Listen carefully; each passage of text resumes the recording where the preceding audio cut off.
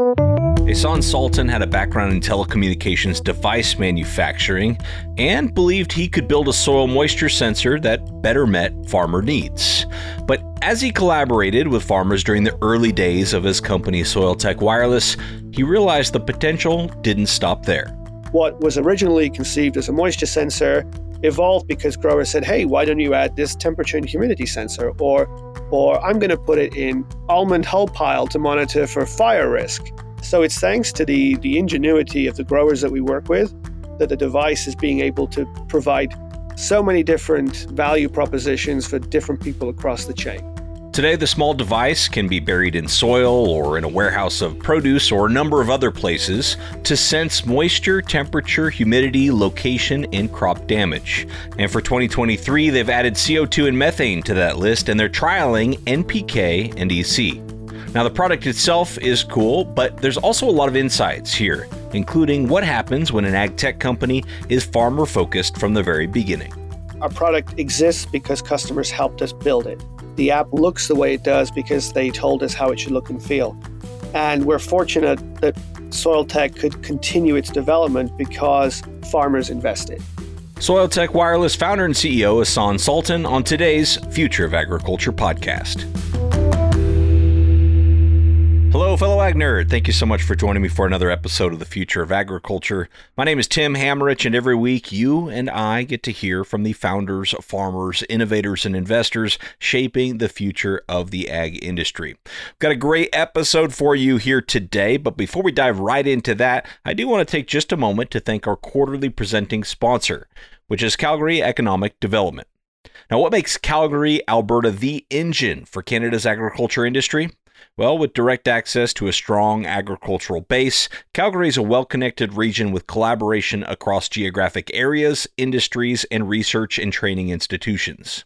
Calgary has experts in all things ag, including primary production, crop science, protein development, ag and food tech innovation, and animal health.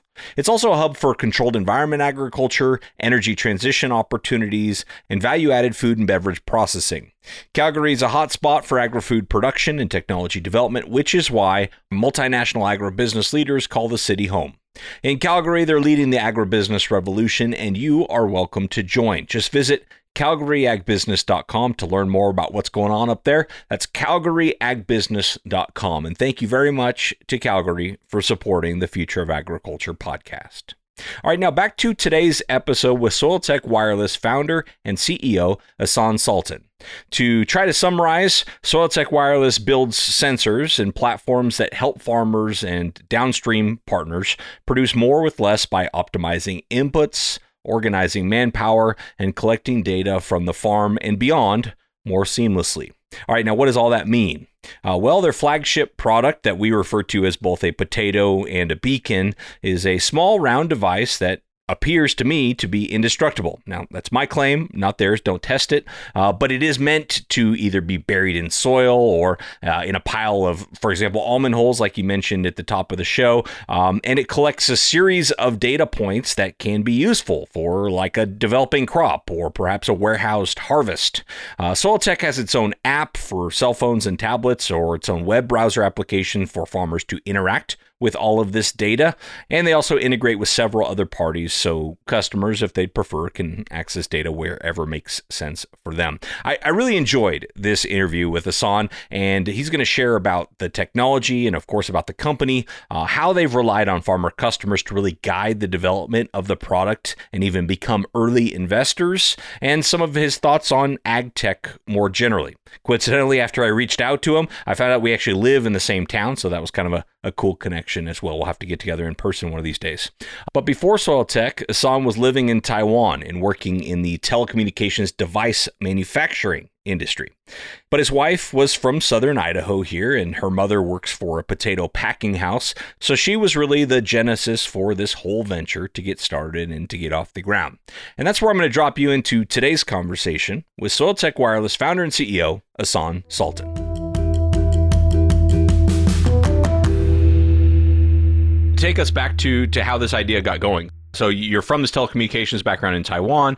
Your wife is from Southern Idaho, and so you've got in-laws working in the potato industry. Were you looking for an opportunity to start a company, or did an opportunity just kind of find you?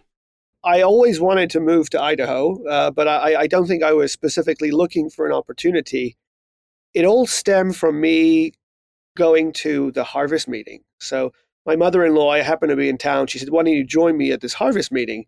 It happens in November in Idaho, and it's when local farmers get together and they kind of review back the year, how they fared with their crops, how harvest went, and they bring in a kind of extension specialist to talk through some of the hot topics of the year, kind of what diseases were prevalent, how to manage your storage. And it was there that I met a few farmers, and I listened to the problems that they experienced, specifically related to technology, and I saw an opportunity to potentially help. So it was going to that harvest meeting that really triggered the Soiltech's birth. Wow. And what was it at that point? Because we're going to get into the Soiltech solution, and it's got some broad applications. Did you immediately, were you struck with this vision of something with such broad application, or was it more kind of point source solution? Oh, there was a very, very kind of direct problem that I thought that I could help solve. So I kept hearing about how farmers and agronomists would drive a lot. They would drive sometimes hundreds of miles a day to visit fields and to touch and feel the soil to help determine if and how and when they were going to irrigate. And while I know that there's no replacement for boots on the ground and visiting your field, I thought there had to be a more efficient way to at least keep a remote oversight of fields, so you didn't have to visit fields every single day and you could collect the information that could help drive decisions over time. So Soiltech was originally designed to be a wireless soil moisture sensor. And what year was that you kind of went to that meeting and sort of had this idea? That was late 2017. Okay. And so I'm sure you had the idea and looked around and saw that there's other sensors out there. There's other soil sensors. What did you see in the landscape? And maybe this applies specifically to 2017. Maybe it still applies today. What did you see in the landscape that made you realize, like, okay, there's a part of the market that's not being fully served here?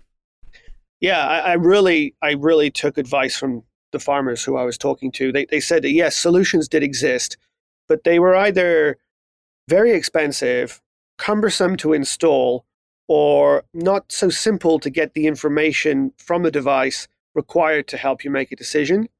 So that's when I identified an opportunity. And I was also working on a specific cellular technology at the time, which was emerging. It wasn't new. It was replacing or adding to 4G. It was a technology designed to carry very small packets of data and be able to be transmitted far away from cellular towers. So I saw an opportunity to integrate that technology into a sensor and bury it under the soil. So, the first year in 2018 was putting together hand-built prototypes and putting them under the soil to try to figure out if we could get signal from the soil directly to the cloud and onto growers' phones, which would improve upon existing solutions. And what'd you find in those early days? What was the hard part of this? Well, the good thing is that it worked. So we were able to get signal out of the ground. We buried what is, sometimes referred to as the potato under the soil without the need for any gateways or routers in the field, and it got to the cloud. So we were really happy about that. But of course, cellular technology is very unpredictable. You can have great signal where you're standing, and 10 feet away, you don't have good signal. So we had to really fine tune our product and over time add kind of options for customers who had really poor signal. So today we have an external antenna option for growers who have poor signal, or they want to bury the device very deep, or they have a tall kind of cover crop or canopy like corn, for example. And going all the way back to the beginning of the story again, so you went to this meeting, you identified this problem, you talked to farmers. Were you ready to start a company right then? I was very enthused by kind of the concept. So yeah, I was. I did a year of field trials to generally prove the concept in 2018. And then in 2019, we 3D printed a few more devices and got together with a few more growers to get more insights, more input. And by the end of 2019, we had the confidence to to go to mass production, to tool the product, to invest in that, and to commercially launch in 2020. And how do you account for sort of in-field variability? You know, how many of these potatoes do you need? And how do you make sure that the data you're getting is actually, you know, a reliable indicator of what's happening in that field? Sure. Well, first and foremost, we've imported the NRCS soil database. So when customers log onto the app, they can see within each field that they have the variation of soil types, textures, etc. And then we've calibrated the device to major soil types as well. So if you bury it into a predominantly sandy loam, the device will automatically start reading specifically for a sandy loam. Now, of course, all of our customers can fine-tune and switch calibrations, but that goes some way to helping to account for variability. And the other way is to price the device, I guess, affordably. So you can put multiple devices in a field, because whether you're growing potatoes, corn, any crop, you're dealing on a typically big scale, and fields can vary drastically, within one field. And existing solutions were very expensive, so it was almost impractical to put more than one sensor in a field because you were really never going to get your money back. So building the device to be as affordable as possible was paramount to helping to account for some of that variability. And to build it as affordable as possible, was that just, using less expensive components than maybe they were using? Or how did you approach that? No, we did not sacrifice on quality. We use high quality components, batteries from Japan. We build it in Taiwan, which is renowned for being a high quality location to produce product. I think my background was manufacturing, so I had a good network and a good understanding of how to build efficiently without sacrificing quality. So, no, there were no sacrifices made. It was just a very deliberate design process to enable us to produce something that was affordable. And going back to connectivity, this is what happens when I get like 3 or 4 questions in my head and I go down one road and then I'm like, well, I have to go all the way back to go down this next road. But like the connectivity issue. So how did you mentioned kind of, in one place could be good, 10 feet away, not good. How did you approach that problem so that you could scale to multiple farms and continue to grow the company? Yeah, so a couple of ways. We had to go through multiple design changes of the antenna itself. We also had to add new carriers. So we started as AT&T only, and then we came to realize that, okay, in some places, Verizon's better or T-Mobile is better. So adding new cell phone carriers was important, and then including certain features in the software to help customers to understand the signal strength that existed where they were trying to bury the device, and then ultimately getting to adding an antenna. And we also are introducing Bluetooth capabilities. So for 0 signal areas, you can still collect information and go out to the field and kind of harvest it using your cell phone. Yeah. And so how are these being used? How, as far as how deep are they being buried? Are they just put out there the beginning of the season, removed at the end? Kind of talk about what is the customer experience like? Sure. I'll speak to this really broadly. So the device is a moisture, temperature, humidity, location, and crop damage sensor. And for 2023, we've added CO2, methane, and we'll be trialing out NPK as well as EC. So the device can be buried under the ground to help monitor moisture and temperature. It can be placed above the ground in the crop canopy or the trunk of a tree to monitor temperature, humidity, and track things like growing degree days. It can be harvested right out of the ground. So in the case of, tubers like potatoes, sugar beets, and onions, this can be mechanically harvested. And during that process, we monitor the bumps and the vibrations that occur that could lead to crop damage and crop loss. We allow the device to go onto trucks. We use GPS to follow it as it's moving from field to translocation, processing plant, or storage facility. And then we can go into storage and monitor temperature, humidity, and CO2 and other variables that need to be monitored while you're storing a crop for the long term. So the device monitors variables from pre-seed all the way through to storage and beyond. Now, customers don't have to use the full breadth of the functionality. They'll still get value out of the product, even if they just use it for in-field moisture sensing, for humidity sensing to help determine when you're going to bale your hay, or even just in storage. So the way in which it's used has really evolved, and that's thanks to growers. So what was originally conceived as a moisture sensor evolved because growers said, hey, why don't you add this temperature and humidity sensor? Or I'm going to use it above the ground to monitor humidity late in the season in the canopy. Or I'm going to put it in almond hull pile to monitor for fire risk. So it's thanks to the ingenuity of the growers that we work with that the device is being able to provide so many different value propositions for different people across the chain. Yeah. And you've mentioned the differentiation with other soil sensors when it comes to cost. I imagine another point of differentiation is all these other factors that you're measuring in addition to just soil moisture. Are those the two major ones, or am I missing a big piece of this? I think the biggest piece actually is the form factor. So other devices typically are kind of probe style. So it's like a spear that you place in the ground. And that enables it, well, that restricts it. It can only monitor one place and it can't move. So ours is shaped kind of like a ball, as you might have seen, or a capsule. So that enables it to be very easily moved throughout the season and to be taken to different locations or to be placed into trucks or to be placed into storage.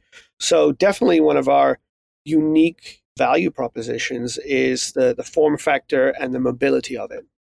And it makes sense that you would start in potatoes, but I imagine you've expanded into some other crops as well right now. What has come next after potatoes?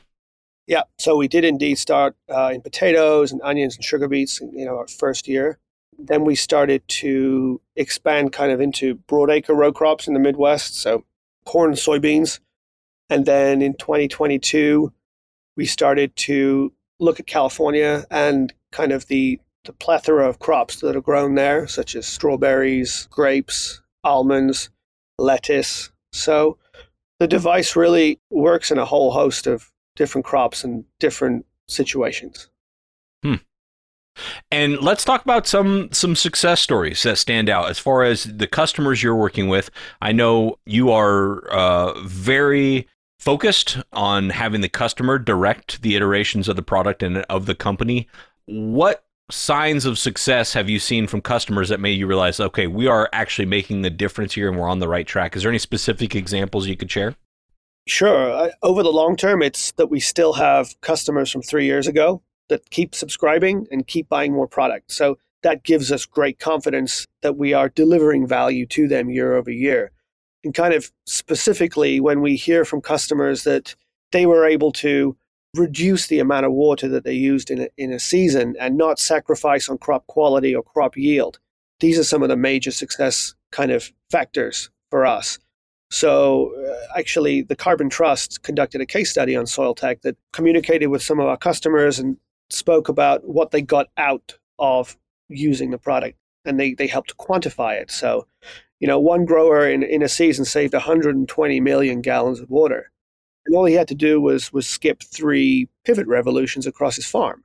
So these are really big numbers for the grower, but also, in terms of helping quantify the efforts that they are making to be more sustainable is a big win for us as well. Because, not to get up on a soapbox here, but sustainability is kind of a term, not misused, but it's really used for marketing's sake. And what's funny is that from my perspective, from what I've learned over the past few years, is that farmers are inherently sustainable. They're good stewards of the land. They want to protect their soil. They want to do more with less. And so we're just helping to quantify that and to demonstrate to other people that, hey, farmers are just doing the best that they can. Yeah. I think that is accurate. And I think that's good that we can communicate that with data, because I do think that's what's been lacking. It's a lot of the messaging has sort of been trust us, we have your best interest at heart. And that's, in this day and age, needs to be backed up with the data. I am curious. So the water one seems really clear and tangible for me. Like if you're a soil moisture sensor, you can help them save water. What about some of these new ones that you're adding with CO2 and methane? Specifically, what can I do if I know how much CO2 and methane my potato is picking up in my field? Do we call it a potato, or am I just the only one calling that? A lot of people do, and it has been called that, but we finally figured out a name for it. It's called the beacon. The beacon. Okay, good. I like it. I like beacon. Yeah. So if the beacon's telling me my CO2 levels and my methane levels, what do I do with that as a farmer? Sure. The reason we integrated CO2 was not for infield or soil monitoring. It was for post-harvest monitoring in storage, because I think storage is at least from the outside of agriculture, an overlooked element of the production of food. So, you harvest your potatoes and they might be in a storage facility for up to 9 months before they're picked up by a grocery chain or a processor to be made into French fries. And so you've got to make sure that you're keeping the high quality throughout that whole period.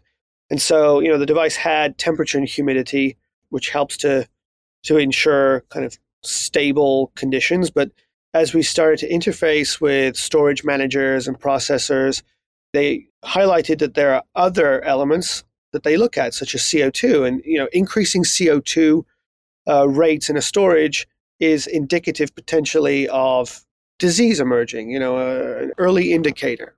Increasing respiration rates might indicate that crops are potentially at risk of becoming diseased. Right.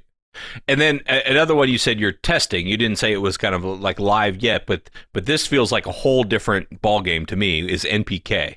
So you are looking at how this beacon might be able to measure NPK levels? Yeah. And, from day one, in addition to probably moisture, which was the most important variable, everybody said, can you help me monitor nitrogen in the soil? And it's a massive one. At the time, we didn't think that we could do it using remote sensing technology. It was something that we thought you really have to rely on soil testing. And to a large extent, I still think that's the case. I still think to get accurate understanding of your nitrogen levels in your soil, you have to take soil samples. But the device or the add-on that we've created is to help give ongoing in-season real-time trend lines more than anything else. So to understand if you are getting your fertilizer down to the correct level, if you're potentially leaching, over time, we hope to develop that into a precise measuring tool.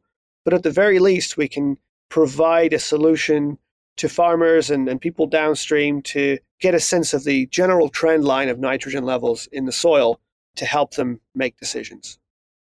All right. Well, yeah, I want to talk both about farmer and downstream customers, but let's start with farmers. So, I imagine many are understandably skeptical of offerings of new technology that has claims to help them, right? They hear that quite a bit. What have you noticed sort of turns the corner in the relationship in terms of them really starting to see the value in Soiltech and start to trust you? Sure. And I will start this particular answer by highlighting that my experience has been that farmers are not tech agnostic. They understand the value of it and they know that it can help them. They're just tech impatient because they have maybe been sold something that didn't work in the past. And more importantly, they have so much to deal with on a daily basis, right?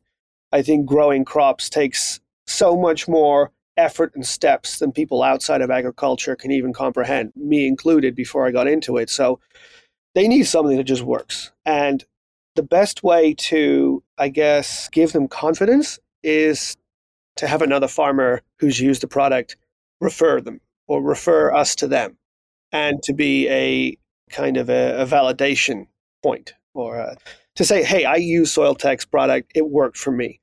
Because I can sit and try to convince anybody that our product works, but I think it's always better to come from a farmer that used it, a farmer that trusts it enough to stand by it. Okay. And I think you mentioned sort of downstream partners as customers of Soiltech as well. So what does that relationship look like? The farmer's easy for me to visualize. It's harder for me to visualize an example of a downstream customer. Can you maybe give a specific example of that? Sure. Yeah. So let's take an agronomist, for example, an independent agronomist that helps multiple farmers and provides guidance and recommendations. They use our sensor and platform as a tool to understand environmental conditions that could help them to make a recommendation, don't irrigate today or irrigate today, but also to enable them to collect all the information which they're typically collecting by hand, by pen and paper, and digitize it. And then as you look to co-ops and processors and retail, it's a similar story. They're using our sensor to provide added value services to growers. So the job of a retailer is to provide growers with the products they need. But that's a sales role, right? And they want to be more than just a salesperson. They want to be the trusted advisor. They want to be the go-to, because growers can shop around and they can look for the best price. And how do you become sticky in a grower's life? You provide more than just sales options. So they're using our product to show that they care, that they are monitoring their fields, and they can provide offhand advice should the grower be willing to or want to hear it. So that's how people downstream are using the product to build a better bond with the grower, to be a more, I guess, well-rounded advisor beyond sales, and then to also help them collect the information which they need, because processors and retailers, they need data to help them make their own internal decisions. So we're helping those people in the chain also do very similar things to growers. And I think a lot of ag tech that are either sensors or trying to collect this type of data have seemed to pivot towards, well, this is how we're going to help with carbon sequestration. And I imagine some of the data points that you're collecting could play a role in the models that they're using for that sort of thing. Has that changed your business at all, or your approach? It hasn't changed our business. We haven't changed anything to kind of jump on the carbon bandwagon. And that sounded worse than I intended. But I liked it. There's been a lot of investment and attention paid to the carbon markets. And I think that eventually something will emerge that's industry standard. But right now it's very uncertain, and it changes from region to region, crop to crop. So where we see ourselves fitting in is giving growers or our customers tools to collect the information that they will eventually need to qualify for different programs. So typically you need to demonstrate year over year change. So, if I've implemented a cover crop program, I've got to show that I've increased moisture holding capacity, for example, and we can help do that.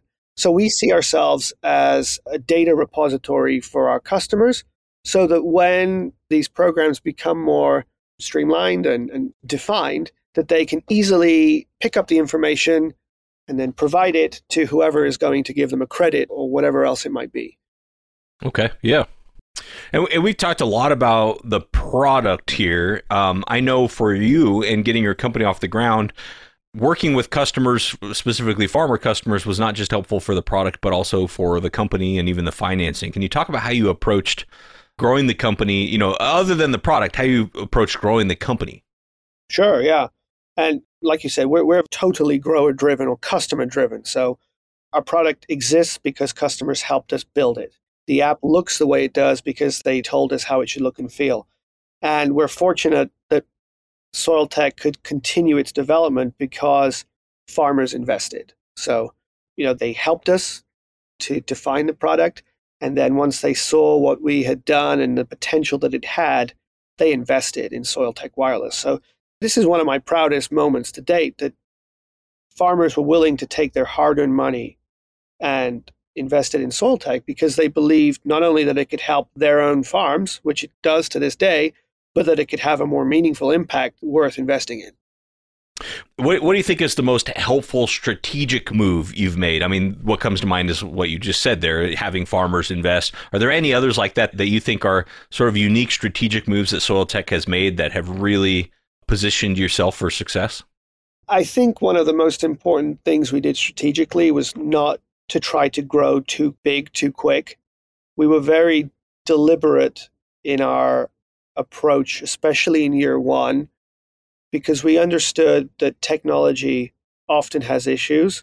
And we also understood that agriculture is huge. It varies within a state, and it very crop to crop varies. And then, a potato grown in Idaho varies from a potato grown in California. So I think understanding that we can't be everything for everybody from the get-go is important. And really just building out value in the Pacific Northwest originally, and being very deliberate about listening and helping our customers and not growing at all costs was something I think was the right strategic move for us.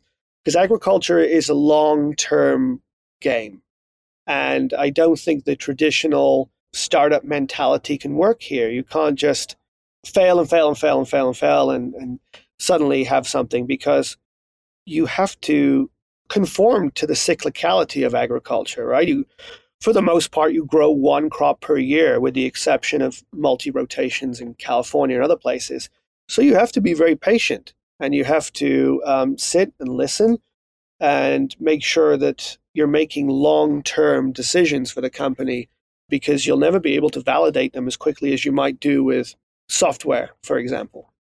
One thing I want to ask you about before we leave, because Soiltech had popped up on my radar a time or two before, but then I got an email from a listener, Jim Couples in Oregon, who said he saw you on a panel, and he specifically was saying that you all were talking about the upcoming Farm Bill and how technology like Soiltech might be, the right time and the right product for what seems to be on the docket for the forthcoming Farm Bill. Can you maybe talk about that or explain that? I don't know if you recall the exact comment that was made, but share that with the group, because Jim thought it would be valuable for the audience.